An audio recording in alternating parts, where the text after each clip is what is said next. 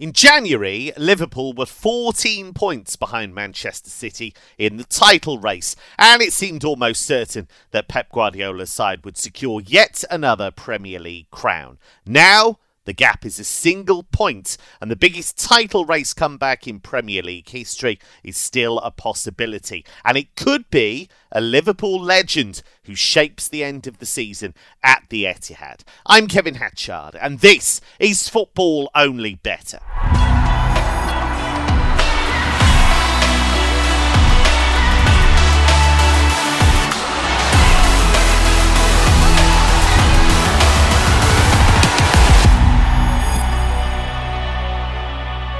Big games deserve the big names. Delighted to say that my regular wingman Mark O'Hare is back with us. Mark, this title race really has been extraordinary, and that's down to the consistent excellence of both sides. Every draw has felt like a defeat because they look across at each other and think, oh God, they're just not going to drop any points. It's been incredible.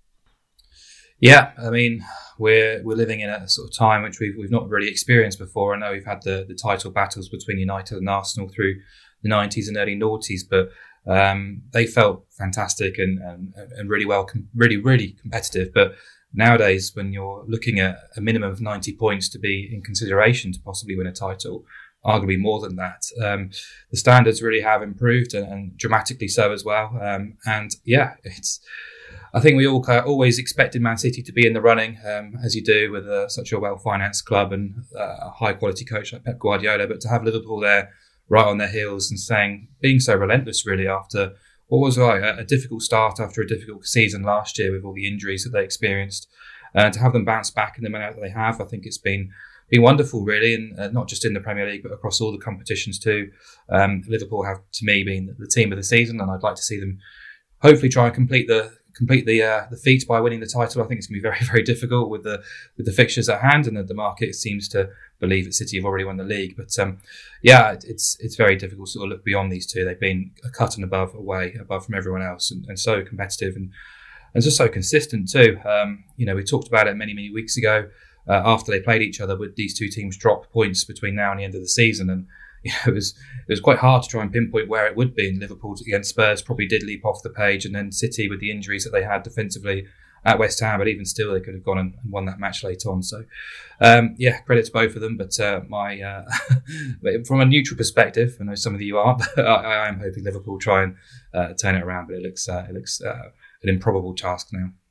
Odds compiler and betting expert Mark Stinchcombe is with us once again. Stinch, on the Liverpool side of things, let's look at that game against Wolves, because Liverpool are 1.2 to win. Of course, we expect that, but it's going to be quite tense, isn't it? Especially if something happens at the Etihad that means it's on. It could get very tense. Is there any scope at all to give Wolves a head start by a couple of goals, or are they going to get hammered here? Well, just on your first point, you're right. It could be tense, but it's actually a repeat of the same match that was played 3 seasons ago in exactly the same scenario. Liverpool being 1 point behind City in the final game of the season, and then that time City went away to Brighton, and Brighton actually took the lead. So it did actually happen, the sort of scenario you described, and Liverpool managed that game very well against a very good Wolves team, probably as almost similar level in terms of ability as the Wolves team now, and Liverpool managed that to a 2-0 win, and City obviously came back, and I think they won 4-1 in the end. So but this Liverpool team under Klopp, they'll be as professional as they can. We've seen the mentality that they've shown since, I don't know, probably the last 3 or 4 seasons now. It's very difficult to see them let something like that distract them away. Wolves themselves have not been... We talk about this kind of on the beach kind of scenario, and Wolves themselves have been, they haven't really been, I'd say, I know they overachieved and in terms of like the underlying numbers, but they haven't won any of their 6 games, and it's 1 win in 8 now. Like, it does feel very beachy, like to me. And that match they played at home to Man City, where they lost 5-1. the defending just didn't look on point. But then again, they went to Chelsea and they showed some resolve to come back from 2-0 down. But we know Chelsea have been very volatile themselves. But that's the beauty of football, isn't it? It can be quite unpredictable. But Liverpool have won 15 of the last 17 Premier League matches, and the two games they dropped points in was against Man City and Spurs. So, nothing really to be too ashamed about regarding that. In both of those games, I think a draw was probably a fair result. So I don't think Liverpool, I don't think anybody can have any complaints really at this run that Liverpool have been on and continue to be on, because that's just Premier League matches across all competitions. We've seen how good they've been. So I was looking here at a professional Liverpool victory, basically. Liverpool to win under 3.5 goals is evens, and I think that's a very big increase from that 1-7. Since the international break at the end of February and the schedule has increased across all competitions, Liverpool have won 9 games in the Premier League at an average of just 2.22 goals. Now, that sounds quite low, but 2 of those have been Liverpool, and they've kept clean sheets in 7 of those 9 victories. So essentially, they've been very machine-like, and under 3.5 goals has won in 8 of those games, and the only one it didn't was the 4-0 victory against Man United, who are obviously they seem to have checked out United already this season, and obviously that's a bit of a derby, so there is an incentive there for Liverpool kind of attack them a bit more. And Wolves have got the 4th best defence in the league. I know the underlying numbers suggest that they shouldn't be as high as that, but that also suggests that they've got above average players, particularly people like Jose Sa. Now, how good's he been this season? He has been absolutely incredible. But it is worth noticing that he didn't actually play against Norwich on Sunday, and as far as I'm aware, he's not injured, so I'm not sure whether he'll be involved in this game. John Ruddy played in goal there. But yeah, a lot of credit must go towards him. And, they dumped Rui Patricio, didn't they, really? And, he's gone to Roma, and obviously Roma have had a reasonable season. But, it's quite like maybe a risk to take to go down the Sarr route. But I think it was, a risk that worked out well in the end. But despite the fact that I think Wolves have had a good season, I think there's some talk amongst Wolves fans exactly whether they can quantify it as a good season given the way they finished. I think they can write it down as a good season, but I think they're worried where they go from here. Basically, Raul Jimenez doesn't quite look himself. It's likely Adama Traore will leave, and you take them 2 out of their attack, and that's two big cogs. Or already, they are without the second half of the season without Traore. And Jimenez doesn't look himself since injury. So I think Wolves are a bit concerned where they go from here. And having said all that, they have actually lost more games than they've won this season. They've lost 16 games, which I thought was quite a lot, really, considering they're 8th in the table. But I thought quite key was 14 of them have been under 3.5 goals. So the only two that haven't was the 5-1 v City and 3-2 defeat v Leeds, and they played the most of that second half with only 10 men.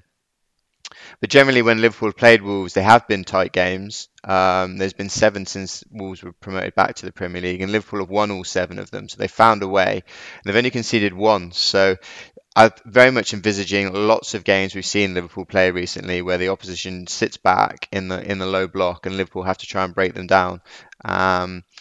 In those 7 games, Liverpool conceded just once and under 3.5 goals, won 6 times. So yeah, I just thought that I don't expect Liverpool to go out and try and blow them away. I don't think that'd be very wise because they could easily get caught on the counter attack. So I just think the way Liverpool are going to play this is the way they've played the last 2 months essentially, in a professional manner, knowing that 3 points is a must. Betfair trader and tipster extraordinaire Emmett O'Keefe is with us once again. Emmett, legendary Liverpool skipper Steven Gerrard, the hero of Istanbul, is the manager of an Aston Villa side that will look to derail Manchester City's title bid. Does he have a chance of doing that, or is City just going to do what they do and power their way to title glory?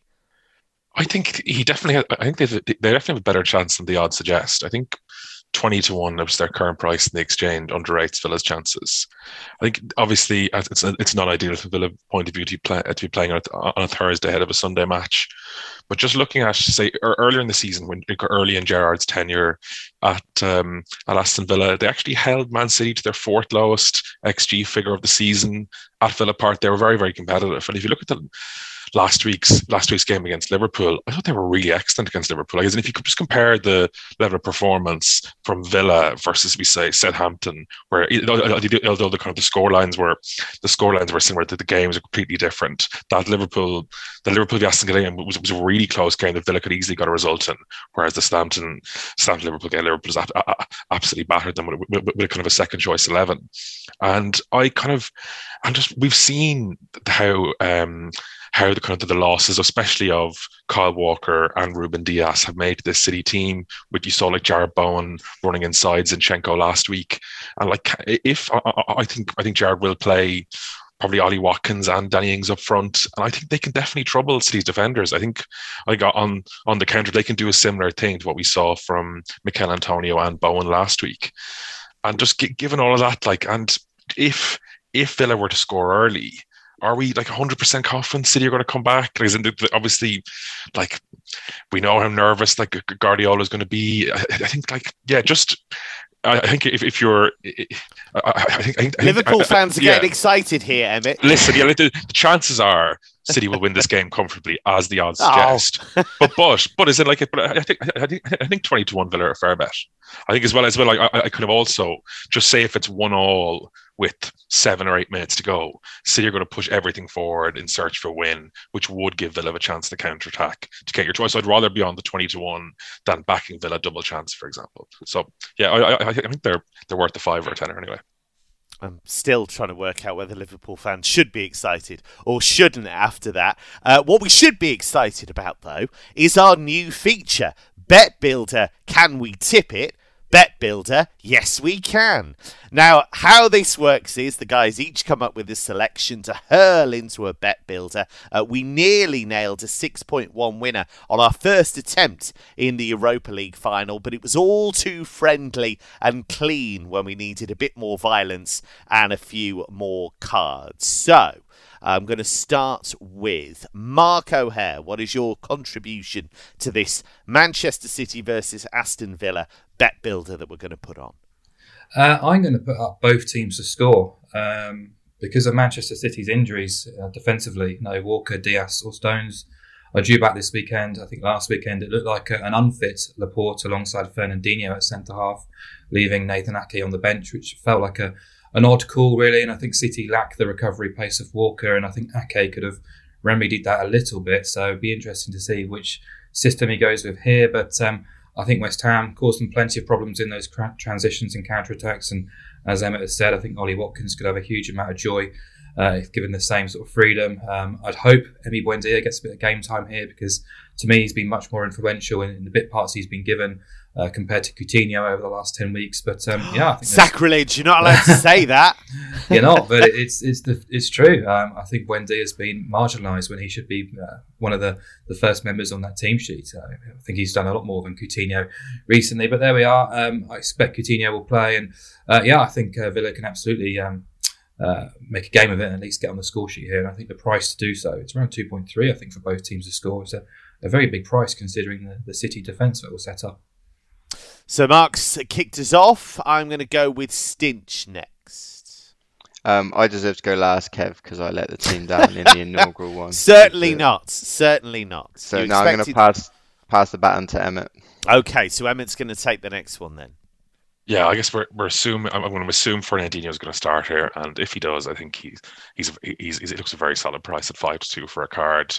One of the good things about this bet as well is that even if City are 3 or 4 up with 10 minutes to go, it's just in Fernandinho's nature. He'll haul down whichever Villa attacker. He'll stop a counter attack at all costs. I think this will be a serious challenge for him, and given the stakes in the game, I think we can expect. I think 5-2 looks a very, very appetizing price on Fernandinho for a card. Excellent. So we've started with goals and violence. Stinch, what are you bringing to the table? Mine's quite niche. I was looking at City to rack up the corners. Essentially, I think it would be them attacking a lot. But I thought the corner line for them was really high. It's like 8.5. And, if they do go into a 2 or 3 goal lead, then it's likely they'll just manage the game rather than continue to attack. But so then when I was looking, the Villa line caught my eye, and the Villa line set at 2.5, and I think that's very low for corners. If you get one corner, there is often a chance that you can easily get one or two more in the same situation. So yeah, over 2.5 Villa corners at evens. Just asking for 3 corners from Villa since that international break in February. In the 11 games, then City have averaged 3 against, so that's the number we're looking for here. And actually, Villa away from home under Gerrard in his 12 games have averaged over 5 a match, and they hit 4 in the reverse fixture. So yeah, I just think over 2.5 is a very low line to clear, and it's evens, so I quite like that. Just as an alternative, just on the game itself, in terms of another bet, I was looking at perhaps De Bruyne to score for City. Put him up before when they played Liverpool, and noticed that he seems to do most of his good work at the Etihad, although obviously he did score 4 away against Wolves. But he's top scorer for City in the Premier League. He's got 13 goals in his last 19 Premier League games. And I read something interesting recently as well, that a lot of people obviously criticising Jack Grealish because of his basic numbers, goals and assists. But actually, he brings so much more to City that aren't defined by those very basic stats. I would agree with that. Yeah. And the Man City, I saw an interview with him as well that he gave. Like, Man City, analysts are telling him what he's doing is good as well, in terms of getting touches in the opposition box, being the second key pass before the shot, and also expected assists per 90 is the best in the league. But his teammates just haven't finished the chances, so that can't be labelled at him. But I think what's happened is it's allowed De Bruyne to be a bit more expansive and a bit more explosive, with Grealish occupying more players. And so, yeah, I looked him to score at 13-10, but I thought I found maybe an even better bet, which was De Bruyne to have over 1.5 first half shots at 6-4. Obviously, it's a bigger price, but I noticed that De Bruyne, he seems to have started quickly in matches this season in terms of his shooting. And I wonder if it's because maybe Pep is managing his schedule a bit more, given the injuries that he's kind of picked up, because he's been sub 17 times this season across all competitions. And in the first half, he's averaging 1.7 shots per game. So if you were kind of use that as a basic input, you'd be looking at evens, and there's 6-4 available. So I thought that was quite a good bet, because it's any shot, doesn't have to be on target. It could be a block. He has a shot from a free kick, rebound to him. He tries again. The bet wins in that one instance as well. So I also thought over 2.5 first half shots at 5-1 was worth a pop, just because I think City are going to try and start fast, and in particular him. I'm glad you've mentioned that about Jack Grealish. I've been banging on about that all season, and nobody believes me, so now I can point them to Stinch's excellent case on Grealish's behalf. So, that's the title race in England previewed. What about the race for the Scudetto in Italy? That comes to a thrilling conclusion on Sunday, and earlier I spoke to betting.betfair.com's Serie A columnist Chloe Beresford. So, Chloe, it's been an absolutely extraordinary title race between these two Milan rivals.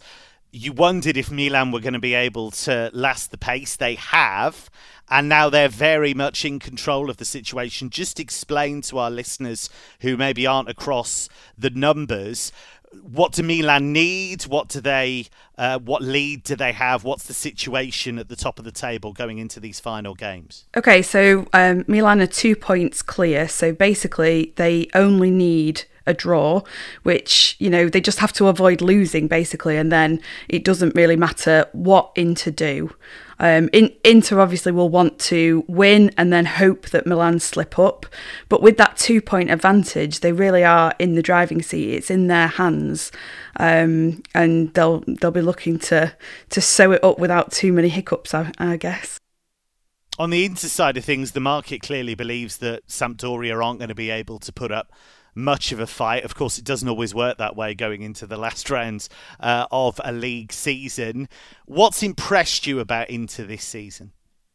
I think Ivan Perisic has really stood out. He's a veteran. He was sort of converted to a wing-back by the previous boss, Antonio Conte. And I think he has really sort of been a leader in that team and showed that even at his age, he's still got a lot left to give and a lot of quality still.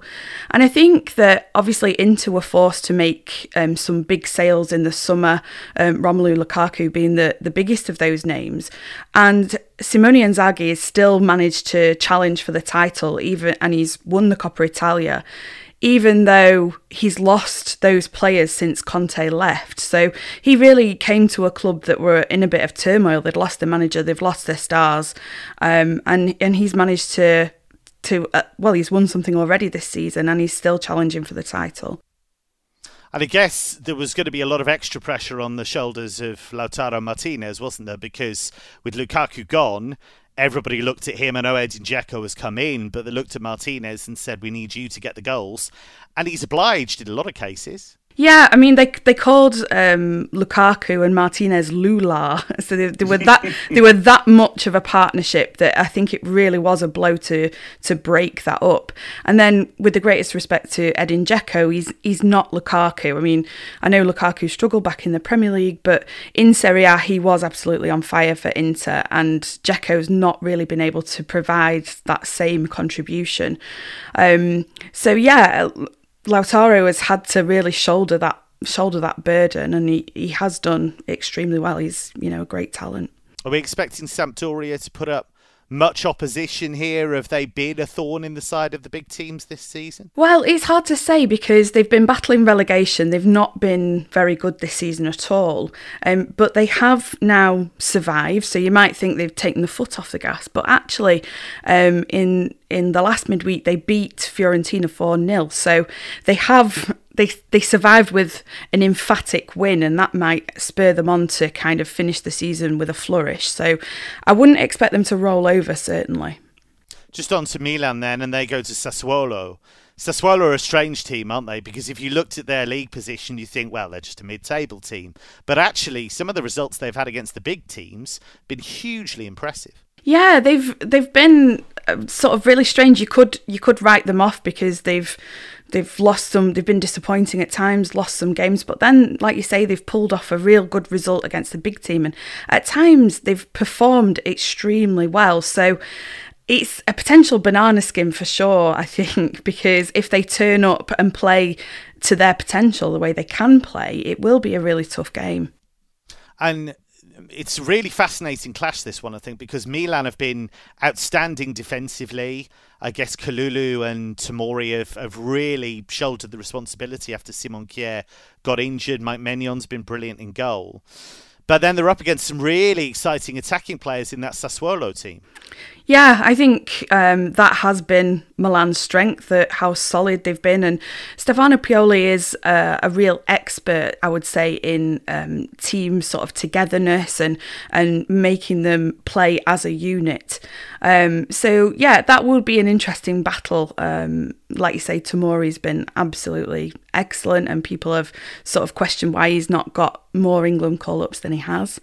But yeah, really good matchup there between a solid defence and a sharp attack. Even though it's your first time on the show, Chloe, I'm going to show no mercy whatsoever. I want a prediction. Who's going to win Serie A this weekend? I will go with Milan, I have to say. I think it's in their favour. Great to hear from Chloe. She's been giving us great insight all the way through this season. Mark, what's your view on this? Because that trip to Sassuolo, as me and Chloe discussed, that could be a tricky one for Milan, couldn't it? Yeah, completely agree. I have a nagging feeling there could be a bit of a twist in this Scudetto race. I think Inter have got a bit of a kind of home run at home to Sampdoria, really. I expect them to run up a decent win there. But obviously Milan only need a point to successfully win the title. But this is trappy. And the market seems to suggest Milan need to win and win quite comfortably to secure the title. And that's just not the case, really. So if you look at the Asian handicap, it's been set at 1.25. Now, obviously, Milan have been the best away team in Serie A, not just this season, but also last season. They've been very, very good at just churning out results and being quite consistent in that manner. But away from home, they've won by 2 goals or more 5 times this season, 2 of which were against the bottom 2. Verona in 9th were the best team they've achieved that feat at. Now, Verona are very similar to Sassuolo, 2 points above them in the table, playing a very similar attacking style. But I just feel this is difficult. This is different because it's Sassuolo's last home game. A number of their sort of key lights going forward, who we've talked about all season, will probably be leaving this summer too. They'll want to sign off in style, and this is a great opportunity for them to showcase their ability yet again, and arguably the biggest stage domestically, considering what's at stake, really. So I just think in a match which Milan don't need to win, a point is good enough. Why are they going to stretch themselves to go and try and run up a really sort of cushy win here? So they'll probably be proactive in their approach, but I think they'll be well aware of Sassuolo's strengths, well aware that if they open themselves up, Sassuolo are one of the best teams at kind of cutting through you and causing problems, really. So this does feel quite dangerous for Milan. And if you look at Sassuolo, they've been nilled just 5 times all season. In 9 home games against top half opposition, they scored twice or more 6 times. So they're well within their rights to probably get on the score sheet here. And if they do, Milan would need to score 3 goals to see this bet lose, or at least not return a profit. So, Sassuolo aren't the best, obviously, defensively, which is always the worry if you're going to get involved with them. But I just think Milan do not want this game to turn into a basketball-style game. It's not in their interest to do so. I think they'll be well capable of keeping Sassuolo at sort of arm's length and just kind of doing what's required. And if you look at their most recent away performances, that incredible finale at Lazio, when they scored in the last minute to pick up the points when they probably didn't deserve to do so. They were held at Torino in a real sort of scrappy 0-0 and a 1-0 win away at Cagliari, who are awful. So they've not exactly been putting teams to the sword often lately. They've just been doing what's required, and I think that might be the same case here. So they can win by 1 goal and we still make a half-stakes profit here. I just don't think they smash Sassuolo as the market suggests. Now, I know it's frustrating when you get frozen out of a bet, so Betfair is now offering no cash-out suspensions on match odds, over, under and goal markets on the sportsbook, even during VAR reviews or when there's a penalty. Emmett, you've got a Serie A pick for us as well. Yeah, keep this one fairly simple. It's just, it's been spoken on the pod a fair bit the last couple of weeks, just how I think the betting markets can kind of overrate the motivation angle. And I think this is the case again with we've Fiorentina playing Juventus on Saturday evening. Juventus already qualified for the top 4, nothing to play for, whereas Fiorentina will be playing for a place in the Conference League next season, or maybe the Europa League, depending on Roma's result on Friday. I think normally I would say Fiorentina would be around maybe a 2-1, 9-4 shot if this was a normal Serie A game, but because of the motivation angle, they're around even money here, which, as indifferent as Juventus' form has been, it just seems too much of an overreaction. Again, you've given Juventus' strength in attack. If Fiorentina, again, if they just the way the game's, if it's 1-1 with 20 minutes to go and they're pushing for a win, and then you've Vlahovic and Dybala in the counter attack, Juventus will present a huge threat there. And I'm more than. I said I was thinking it might be I was looking originally to back Fiorentina, but I think the price might be in the kind of 6-4 region. But I think it's the prices have kind of swung far too much in Fiorentina's direction, and more than happy to take a chance on Juventus here. The other thing as well about that is that if you understand Serie A, you understand that those two hate each other. Yeah.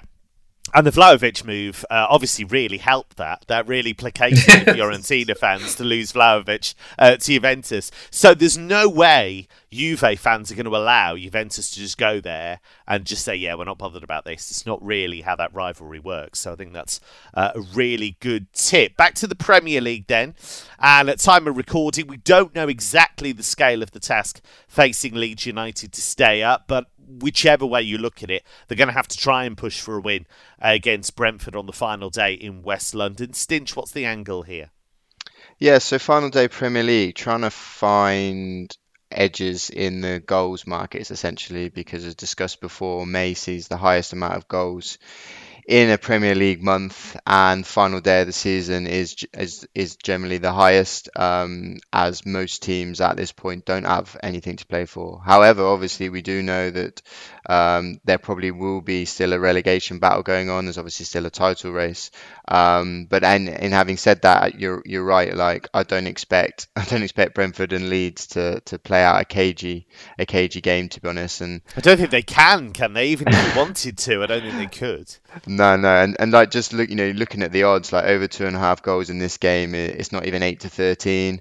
You look across the board this week, most of it's like either 4-9 or 2-5. I think there's there's 5 matches that are 4-9 or 2-5. Then there's 2 that aren't even 8-13. So it's a real struggle to try and find a bet involving goals. But I'm quite happy to go with this one. And the bet I'm actually I initially thought about going for both teams scoring over 2.5 goals, which is 1.75. But the more I looked into it, and the more that I just can't trust Leeds without a proper goal scorer, I actually decided that I'm going to go for over 1.5 Brentford goals at 10-11.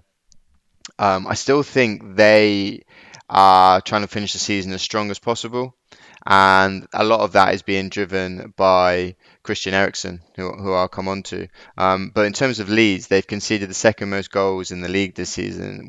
I can't believe it every time you look at it, a whopping 78. That's just abysmal. There's no two ways about it. And away from home, it's 40 they've conceded in 18 games, so it's slightly higher compared to at home. And it's no surprise they're second for expected goals against, and that's not a surprise when they concede the third most shots. They just give away chances for fun. They don't have another way of playing, or they're incapable of playing another way. And obviously, not only do they lack discipline in terms of obviously the fouls and the cards, but I think they lack discipline in terms of their just general defensive play. You shouldn't try and play that 5-yard square pass on the edge of the box every time. There's got to be a time when you just have to shift it. Even City and Liverpool, there are times when they will just shift it. And that's not necessarily a bad thing. You get the chance to regroup and reset up and get yourself back into a solid shape. So I think that's a huge issue. So for Brentford, they're only mid-table for goals, but I think crucially, since Eriksen's come in, the 9 games that he's started, they've scored 19 goals. So obviously 2.1 per game. And if you look at look at Brentford before he arrived, they're only averaging 1.2 expected goals per game. But since he's arrived, they now got the 5th highest in the league in this time at an average of 2.1 per game. So it's gone up by nearly a goal just to show enormous. His influence. That's an enormous change. Yeah, and if you look at Eriksen's numbers, they're fantastic. His all-round offensive play is just phenomenal. We know he's a world-class player, but obviously we didn't know how he would kind of react to coming back into professional football after being out for a while. But he just seems to have picked up where he left off, which is obviously fantastic. He's top at Brentford for key passes per 90, expected assists per 90. He's second for expected goal chain and expected goal build-up per 90. So essentially that's the stuff that happens without the shots and the assists. So the build-up in the play, which as if you just watch him, he plays probing passes. He's not essentially playing passes for the sake of it. And to put some of those numbers into context, he's posting a similar amount in terms of key passes per 90 and expected assists per 90 to De Bruyne and Alexander-Arnold. So that just goes to show how key his involvement is. Yeah, just very slightly below those two. Very happy to get involved with the goals-based bet, and I'm quite happy with this one that I'm putting up here, given the way that Brentford have played since he's arrived. They scored 2 in the reverse fixture after an hour, so I'm quite confident if they play this in terms of how they've played since Eriksen's arrived, that this has got a good chance at 10-11. Yeah, Mark, I've talked about this before, that poor old Dylan Meunier in goal for Leeds. I've got no idea whether he's any good or not, because he's just having to deal with so much in every single game. And I think what's notable, and we've talked about this on the pod before as well, is that Marcelo Bielsa was fired. That was controversial. Bringing Jesse Marsch in, it was never going to change anything massively stylistically, but he hasn't really been able to tighten them up much either. And actually, I look at that Dan James challenge, I look at the Luke Ayling challenge in the game before it. Are they actually listening to the coach at all? Yeah, it's. I think we spoke about it when Bielsa was sacked, really, and it's so difficult to program players who've been kind of just, they spent 2 years so intently kind of playing in such a way. Any sort of change was going to be difficult to kind of get them out of their habits from beforehand. And yes, Jesse Marsch isn't a world away from Bielsa in terms of style and approach, but there are subtleties there which perhaps we haven't seen the best of. But I think the discipline factor has been a big issue. But it's a factor that's been an issue for Leeds since they've been returned to the Premier League, really. They've always been towards the top end of the disciplinary standings. So I think, maybe recently they've been a little bit too pumped up, but just the personal kind of responsibility to go and put yourself out there and produce those kind of challenges is just bordering on stupidity, really. So they only have themselves to blame from that. But I do sort of have sympathy for Leeds over a sort of longer sample, really, just because of the injuries and now the suspensions as well. They have been hit injury-wise massively. And okay, you can blame Bielsa for demanding just a small squad, but there doesn't seem to be any sort of joined-up thinking behind him either during the summer and during January in terms of transfer business. A few sort of strange signings which never really seemed to fit the system or what was probably required, really. And, it's all kind of come together as a big fine mess, really. And regardless of what happens on Thursday night, I think Leeds are going to have to try and go to Brentford and get a result, whether it's matching or bettering Burnley's final day result, we don't know. But I assume they're going to have to go and get a win here, and it's going to be very, very difficult. But I think one thing which is fairly surprising, I guess, really, is after grabbing that late equaliser against Brighton last week, which will give them a huge lift, they've only lost 5 times in 23 when playing teams in 8th and below. And we talked about it throughout the last couple of years, that they do tend to get overrun by the big teams, but are very competitive against the rest. And away from Ellen Road, they've lost 3 when excluding teams from the top 6. So they are kind of accustomed to getting results, whether it's wins or draws, but they do tend to get something away from home. So this is a very tricky proposition for all the reasons Stinch has outlined. Brentford are going great guns, finishing the season very strongly, aiming for a top half finish, which would be quite historic for a team of Brentford's stature. So they're playing without pressure, but do have a degree of motivation. Leeds are obviously in desperation phase now as well. So I think we could see something quite loose, quite frenetic, quite open, and quite entertaining for us neutrals. So I know Stinch kind of alluded to it there at the beginning about the price on over 2.5 goals on BTTS.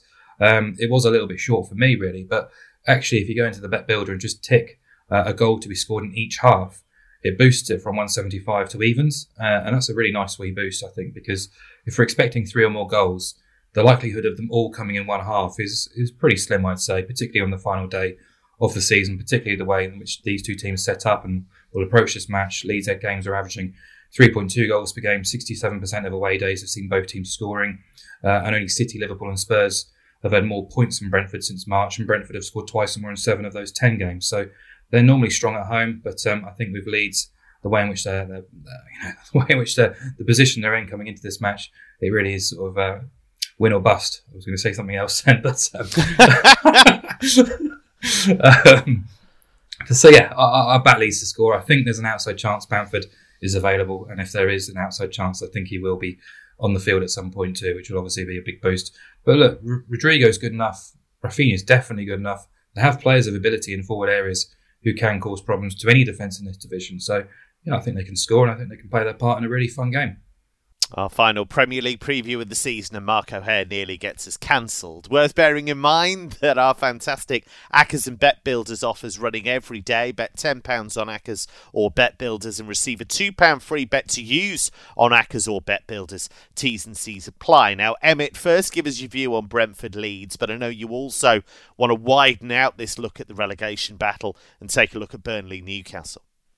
Yeah, absolutely. Yeah, it was. I guess I think the other lads have kind of have covered most ground in Brentford v Leeds. I just kind of echo everything Dave said in terms of expecting a high scoring game. Just the angle I liked here is kind of the set piece angle. Brentford have actually scored the 3rd most set piece goals in the league. Only Brentford and Southampton have actually scored over 30% of their goals in the league from set plays. We know Leeds are still vulnerable. That hasn't changed since Marcelo Bielsa's left. They've received the 2nd most goals from set pieces in the league.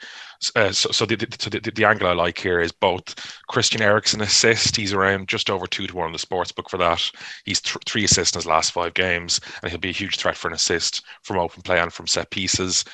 And I like Pontus Jansson to score any time as well. If he's only 8-1 to score any time on the sportsbook, if you can get maybe 10-1 on the exchange, I think that's about. He scored 3 goals this season. He's averaging, and he's kind of he's definitely Brentford's biggest threat from set pieces. So that's the way I look for kind of a bigger price punt. And to take his shirt off, right, Emmett, in front of the Leeds fans. Exactly. Do we know he's exactly the kind of player who won't be kind of obeying the tradition of not celebrating in front of his former club's fans. And in terms of Burnley Newcastle, yeah, I again similar theme to the Juventus tip earlier. I think the market is kind of really kind of overrating kind of the motivation factor here. We Burnley are close to 6-4 shot in the exchange. I just think Newcastle are a far better team than Burnley. I think we saw that against Arsenal Monday night with Callum Wilson back. They might also have Kieran Trippier back for this game. I think Newcastle are maybe the eighth best team in the Premier League, somewhere around that. And I think Burnley's kind of, I think Burnley are kind of we're kind of flattered by that good period of form under Mike Jackson. Look at the teams they beat. They beat Southampton, who I think Southampton have been one of the worst teams in the Premier League in the second half of the season. They beat Wolves, who outside of Jose Sa, I think are a terrible team. As kind of mentioned earlier, Jose Sa is the best save percentage and the kind of best post-shot XG of any goalkeeper in the league. Outside, if not for that, Wolves being close to relegation level, and they beat Watford again, who we know we're a poor team. So I think kind of a true reflection of Burnley's form has been the last couple of games. They're obviously beaten by Aston Villa at home, and they've beaten relatively comfortably by Tottenham. And so I have no faith in Burnley in Burnley pulling out a victory here, and Newcastle look overpriced at 2-1. As I've said as well, if this game is close, Newcastle will be a serious threat in the break with Wilson and St. Maximin in the last quarter as well. So I think Newcastle worth the bet at current price of 2-1 or better. Now, the race for the top four ends on Sunday too. Spurs only need a point at already relegated Norwich to make sure of a Champions League spot. Mark, they've done ever so well to overhaul Arsenal in this top four race, haven't they? They have. They've been helped by Arsenal as well, you could say too. In the last week or two, particularly the derby and then what happened on Monday night at Newcastle. But this is should in theory be a bit of an open goal now for Spurs to seal that top four finish. Obviously, I'm sure Arsenal will be searching around Norfolk for a few chefs who might be able to muddy a lasagna to aid their prospects. But I expect Spurs to win this game. They're around 1.27. You're not going to get rich backing them to win away at Norwich, of course. But I think there's a decent reason to believe that the leap from 1.27 on the exchange to 2.1 on the sportsbook for Spurs to win without conceding, Tottenham to win to 0, that does appeal to me, actually. With the goal difference advantage on their side, there's no really reason for them to go out and demolish Norwich, even though they probably will, and they're all capable of doing so. And I think Conte will be maybe not cautious, but just wary that let's just keep things reasonably tight and do what's required. There's no need to overexert ourselves. But I'd want Christian Romero to be fit. I'm not sure if he will be, but even without him, I think Tottenham have improved immeasurably in both boxes, but particularly defensively over the past few months. And you can see the work that Conte's done on the training paddock to improve individuals in that system. And they're playing a Norwich side who have been nilled in 57% of their overall Premier League games, and they failed to score in half of their games at Carrow Road. More recently, just scored 1 goal in 5. They scored 2 home goals in 8 against top half opposition. And this is a bet that's 1 in 10 of Norwich's 13 matches against the top 6. In terms of Spurs, 4 clean sheets and 6 away from home. One of the matches they didn't was against Liverpool, where they restricted them to just the 1 goal as well. So in terms of the price, I think there's reasonable sort of wriggle room there. And in terms of Norwich as well, just they've got worse since they've been confirmed as relegated as well. So in the last 4 games, they've managed an averaged XG output of 0.5 per game and just 4.5 shots in the box, which is pretty pitiful stuff. So they're going down with a bit of a whimper. I know they got a point against Wolves last week, but that's not really saying too much. And I think Spurs will get the job done pretty comfortably. There aren't many Premier League teams that have been worse than Norwich this season, have there, in the league's history? I can't think of too many. That awful Derby team, maybe. Yeah, as a QPR fan, we've had a few shockers. Sunderland comes to mind. Yeah, it's been pretty grim stuff. Emmett, if Spurs could have been asked, who do you want, by the way, on the final day to get a result, Norwich would be top of that list, wouldn't they? Absolutely, yeah. I think it's kind of I think as we kind of discussed before, I think that month, I think Arsenal could be regretting that the game against Newcastle for a few years, in the sense that, I think Antonio Conte would have been far more likely to look for the exit door if Champions League football wasn't guaranteed. I think Harry Kane's urgency to leave would have been increased as well if that happened. I think it was an absolutely enormous game, and with kind of the looming threat of kind of Newcastle, I think would have given Arsenal no European football this season. This might be as good a chance they get to make top four in the next 2 or 3 seasons. I don't see, unless as Mark said, unless we see something kind of some unforeseen factors, I can't see anything other than a kind of comfortable Spurs victory here. Just the angle I looked, I know Antonio Conte is not much of a man for sentiment, but I like Son Heung-min in the goal score markets. He obviously needs only one goal to tie Mo Salah at the top of the Premier League scoring charts. But Son scored, I think he scored like 22 goals this season, and he's playing against a team that have conceded 79 goals in the Premier League this season, have the worst defence in the Premier League. I just think, given all of that, 5 to 6 on Son score anytime looks more than fair here. I think Harry Kane has so much ability that I think he will look, especially if Spurs are up by a couple of goals, he'll be looking to set Son up for at least one goal. So that's Son at 5 to 6, definitely worth throwing in any kind of weekend accumulators. Yeah, unless you get a situation where Conte does a Conte and they go 1-0 up and he hauls Son off and hurls on another defender. He wouldn't do that. He's not that defensive. Stinch, you said a long time ago, to be fair to you, when Spurs were big odds that they were a good bet for the top 4. We're nearly there. Yeah, we backed them at 7-1 when Conte arrived, purely based on, we all know, I think, that this Spurs team is a good team, but they're under a manager that doesn't play offensive football under Nuno. So nothing against Nuno. But yeah, like somebody like Conte is a born winner, and I'm not Arteta's biggest fan. In terms of, he's just a bit similar to Lampard in a way. You know, I think he needs to cut his teeth at a club lower down the rung, really, rather than being sort of parachuted into this Arsenal job. I know he has picked up a trophy, but the way they won those matches against Man City and Chelsea when they picked up the FA Cup wasn't sustainable long term. And you add a bit of a cheat code there in Aubameyang. I think the way he allowed the way his ego, I think, allowed Aubameyang to leave is terrible because of the finances involved. You know, Aubameyang cost best part of 50 million, and they allowed him to leave on a free transfer. Lacazette's now going to leave on a free transfer, maybe Nketiah as well, because of his wage demands.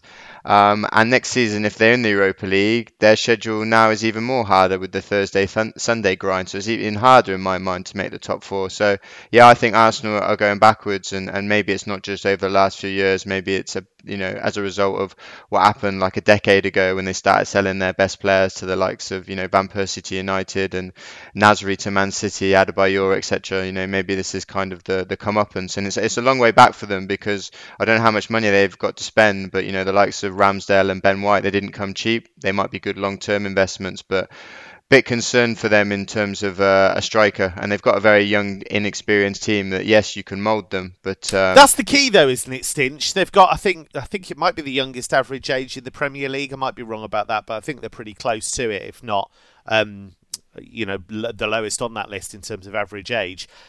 These massive pressure games are not games that they have routinely played, and against Newcastle it looked that way, and that was what Granit Xhaka said afterwards, that we're just too nervous. Yeah, and if you got someone like Xhaka who is, he's not a nice guy, is he really? Like, you can't be selling out your young players just because they lost one game against Newcastle. It's a 38 game season. It's not a one-off match. And how many times has he cost them in the past? So somebody like him, it should be shipping him out. Arteta should be like mending bridges with the likes of Guendouzi. Guendouzi's had a fantastic season for Marseille. That's a hard bridge to build, I think. I don't think he makes it very easy either, to be fair. Yeah, that's probably fair enough as well. But yeah, I just think some of these Arsenal characters that I don't think they're the right players that they should be persisting with in order to have long-term success. However, having said all of that, the job isn't done regarding top 4. Yes. If you're concerned, you can still back Arsenal at 14-1, which is obviously a very chunky price.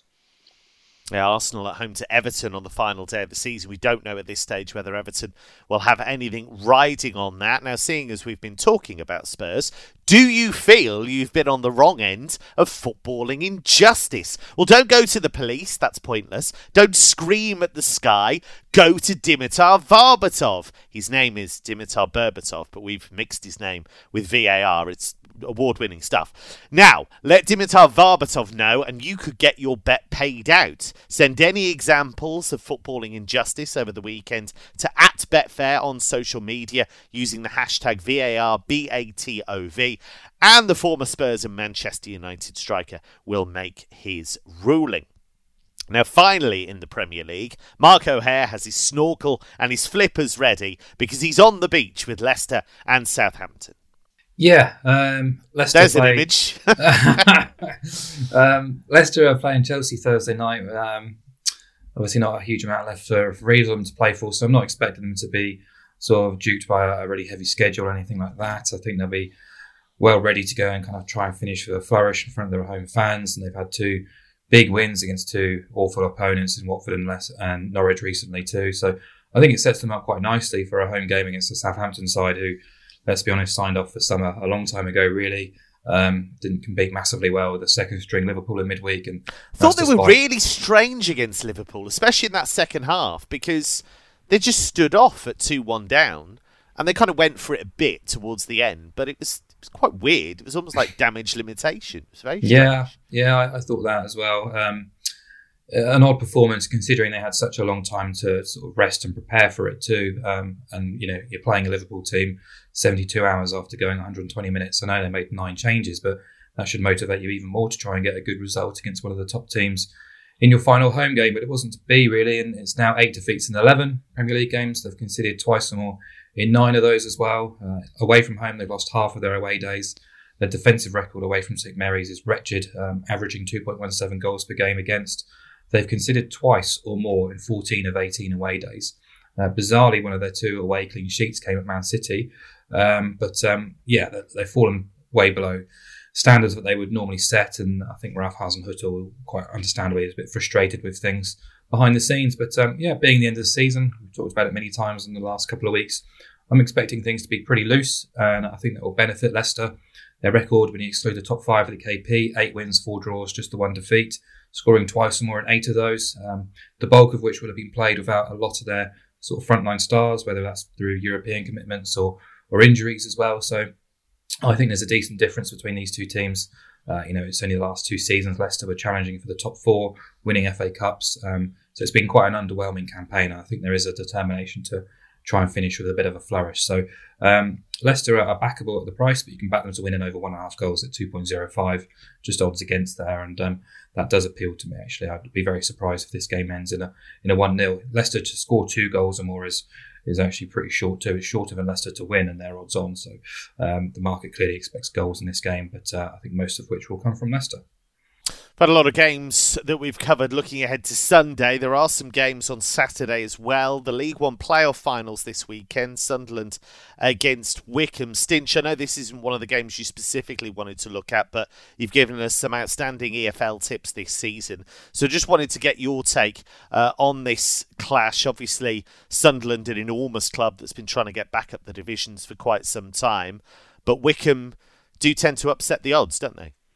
Yeah, definitely. I'm surprised Wycombe are in the final, but you're right. It's kind of dangerous to disregard them. They absolutely battered in that second leg against MK Dons, but they knew in that game they had their 2-goal lead and they set out their stall, rightly or wrongly, to defend. I think MK Dons had 18 corners and 20 plus shots. They absolutely battered them, and they scored with a reasonable amount of time to get the second, but they just couldn't find the breakthrough. So all credit to them for getting this far.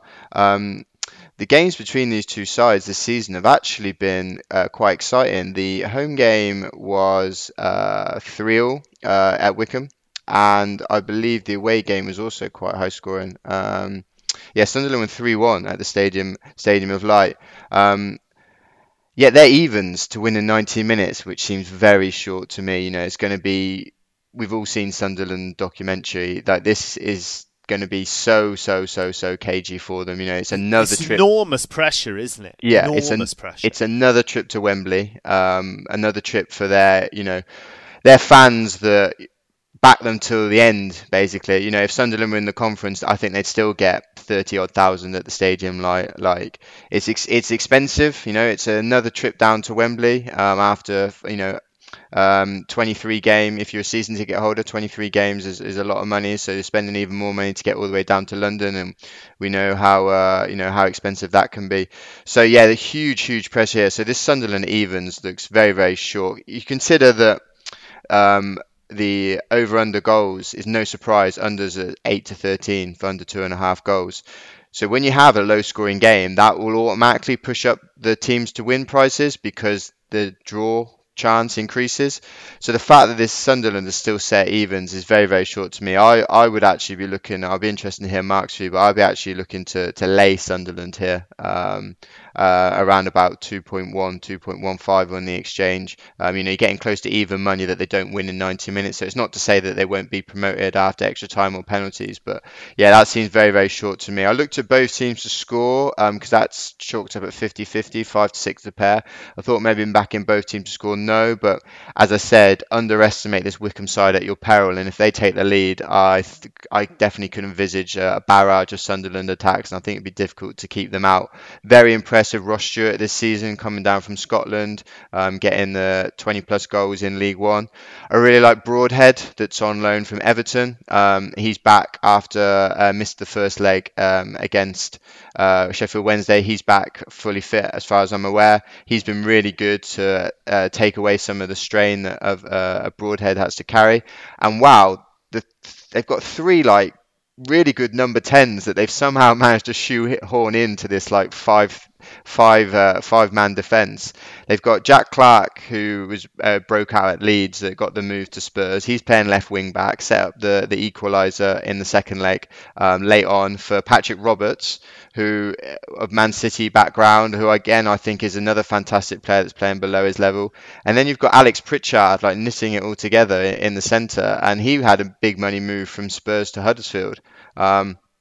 And I think all of these players could definitely, I wouldn't be surprised to see them in the Premier League, to be honest. So, a lot of threat from Sunderland, but yeah, do not underestimate this Wycombe side. And you know how much romantic stuff goes on in football. I wouldn't be surprised to see Akinfenwa play a part. Certainly so. Mark, what's your angle on this one? Will the big man Akinfenwa be celebrating, do you think? Or is it not going to go his way? Yeah, it's very similar to Stinch, really. If you look at the league table, just 1 point between them. The goal difference was also very similar. If you look at the form tables over the last sort of 4, 8, 12, 16 games, pretty much neck and neck, really. And actually, since Alex Neil was appointed in early February, results and sort of top-level figures have been quite similar between the two teams. Sunderland, for me, favourites not just on reputation. They're bringing more fans to Wembley, and there's been a lot of sort of behind-the-scenes issues between the two clubs, Sunderland fans buying tickets in the Wycombe end and stuff, and it's getting a bit messy there. But also performance data too. They rank as the second best team in League One over the last 16 games. And the team who were top of those rankings were Sheffield Wednesday, and they dumped them out very impressively over 2 legs as well. So they've lost just once under Alex Neil. A lot of draws in that time, but they've been keeping clean sheets. They've been very solid defensively. As Stinch said, individually, they've got that talent in the final third to win tight games if needs be. I'm personally just discounting the 2 high-scoring games between these two because they both arrived before Alex Neil got the job at Sunderland. And although sort of League One playoff final trends, 8 of the last 11 have gone over 2.5 goals, I think here we've got 2 very strong, capable, very sort of resolute defences on display. Clash of styles as well.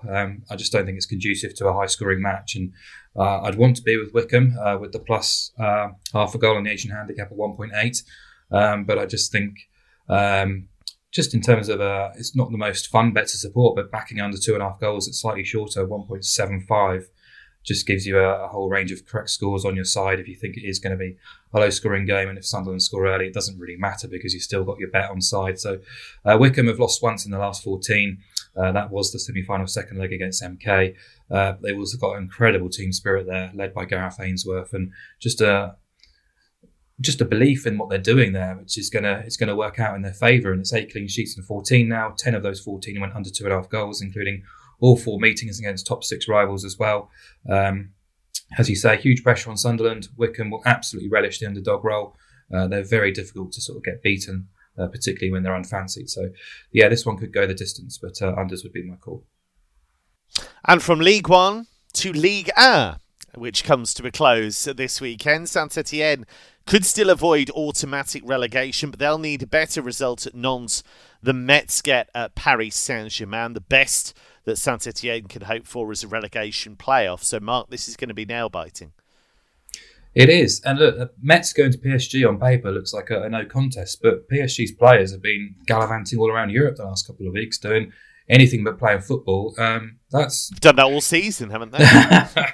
Yeah, but the Asian handicap set at 2.5 goals in that game. I think it could be much closer than that. I think Metz are more than capable of going to the capital and doing something, maybe not winning, but keeping things competitive. So St. Etienne might have to go to Nantes now and try and, they're going to have to try and better Metz's result anyway. So their form has been dreadful of late. 4 defeats on the spin, 6 defeats in 8.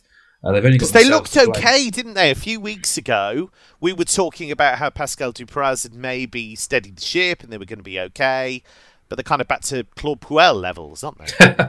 Yeah, just a bit more exciting, really, than Claude Puel, because they're scoring goals, but just hemorrhaging goals defensively too. And they've only won twice since February, and the market seems to be overestimating the motivation factor, massively at play here again. So, I couldn't touch them away at Nantes. Nantes, fresh from winning the Coupe de France. They backed that up with a derby win against Rennes. So, they're in form. They're playing well. They're feeling good about themselves. Antoine Koumbarare is being offered a new deal there. So things are very, going swimmingly for Nantes. And I just think back goals here because of St. Etienne's desperation. They will play proactively as they have tended to do under Dupraz. But just that inability to keep things tight is going to be their downfall, really. They've managed 4 clean sheets all season. They've conceded twice or more in 7 of the last 8. Just dreadful for the team trying to battle against relegation. 7 of those 8 featured over 2.5 goals, but they've scored in 14 of the last 16. Both teams have scored in 12 of those, and an average of 3.5 goals per game. And if you look at Nantes recently in Ligue 1, 25 goals in the last 5 games, BTTS in each of the last 8. And they failed to keep a clean sheet in 10, but they've actually scored twice or more in 7 of 9 against the bottom half. So if you back over 2 3/4 goals on the goal line on the exchange, you're getting a nice price around about 1.9. Over the past decade, as Stinch has talked about with the Premier League, Ligue 1 has seen a really good rise in terms of goal output in May compared to average kind of season tallies. I think it's around 2.83. It already suggests a high total, but chuck in the desperation factor plus Nantes playing very, very well at the minute. Should be a good game. And finally, it's time for the world-famous podcast Treble, a betting feature so revered that De La Soul's late 80s hip-hop classic The Magic Number was actually based on their love of trebles from the Littlewoods Cup and the Zenith Data Systems Cup. Now, how this works is the 3 guys come up with a pick each, and we wrap them up in a boosted treble delivered by delightful traders like Emmett here. So I'm going to start with Emmett O'Keefe. I'm going to give him the first pick for this podcast treble. Yeah, no, I'll a slightly brave call here. For all the reasons suggested earlier, I'll take Newcastle away at Burnley, which I think is a very appealing price at around 2-1. So Emmett's started in fiery fashion. Lovely stuff. Mark, what have you got for us? I'll go Leicester to beat Southampton for all the reasons I've already outlined. I think Saints are well on the beach. Super stuff. And Stinch, take us home. I was going to go for over 2.5 goals in Burnley Newcastle because that's 10-11. So that's the only one where overs is the outsider. And as I mentioned before, we see an increase. But obviously Emmett's gone for Newcastle. So I'm just deciding where to go. Okay, I will go for overs then in Brighton v West Ham because it's the second highest at nearly 4-5. And I think these two should both really be proud of their season. So I'm hoping they don't play out in a meandered style of game. Also, Kev, maybe just worth mentioning that our Bet Builder treble is nearly 14-1 in the Man City game. So very juicy. Tremendous, right? So hopefully the Bet Builder and indeed the podcast treble will land. Right, that's all we have time for on this bumper edition of Football Only Better. Please do remember to gamble responsibly. Keep an eye out for our special Champions League final preview. That's coming up very soon. Loads of good stuff on our website, betting.betfair.com. We've got a preview of the Serie A finale, also the Ligue 1 finale. We've got every single Premier League game that'll get get its dedicated preview, and we'll have all of the EFL playoff finals as well. From Emmett, from Mark, from Stinch, from Chloe, and from me, it's goodbye for now.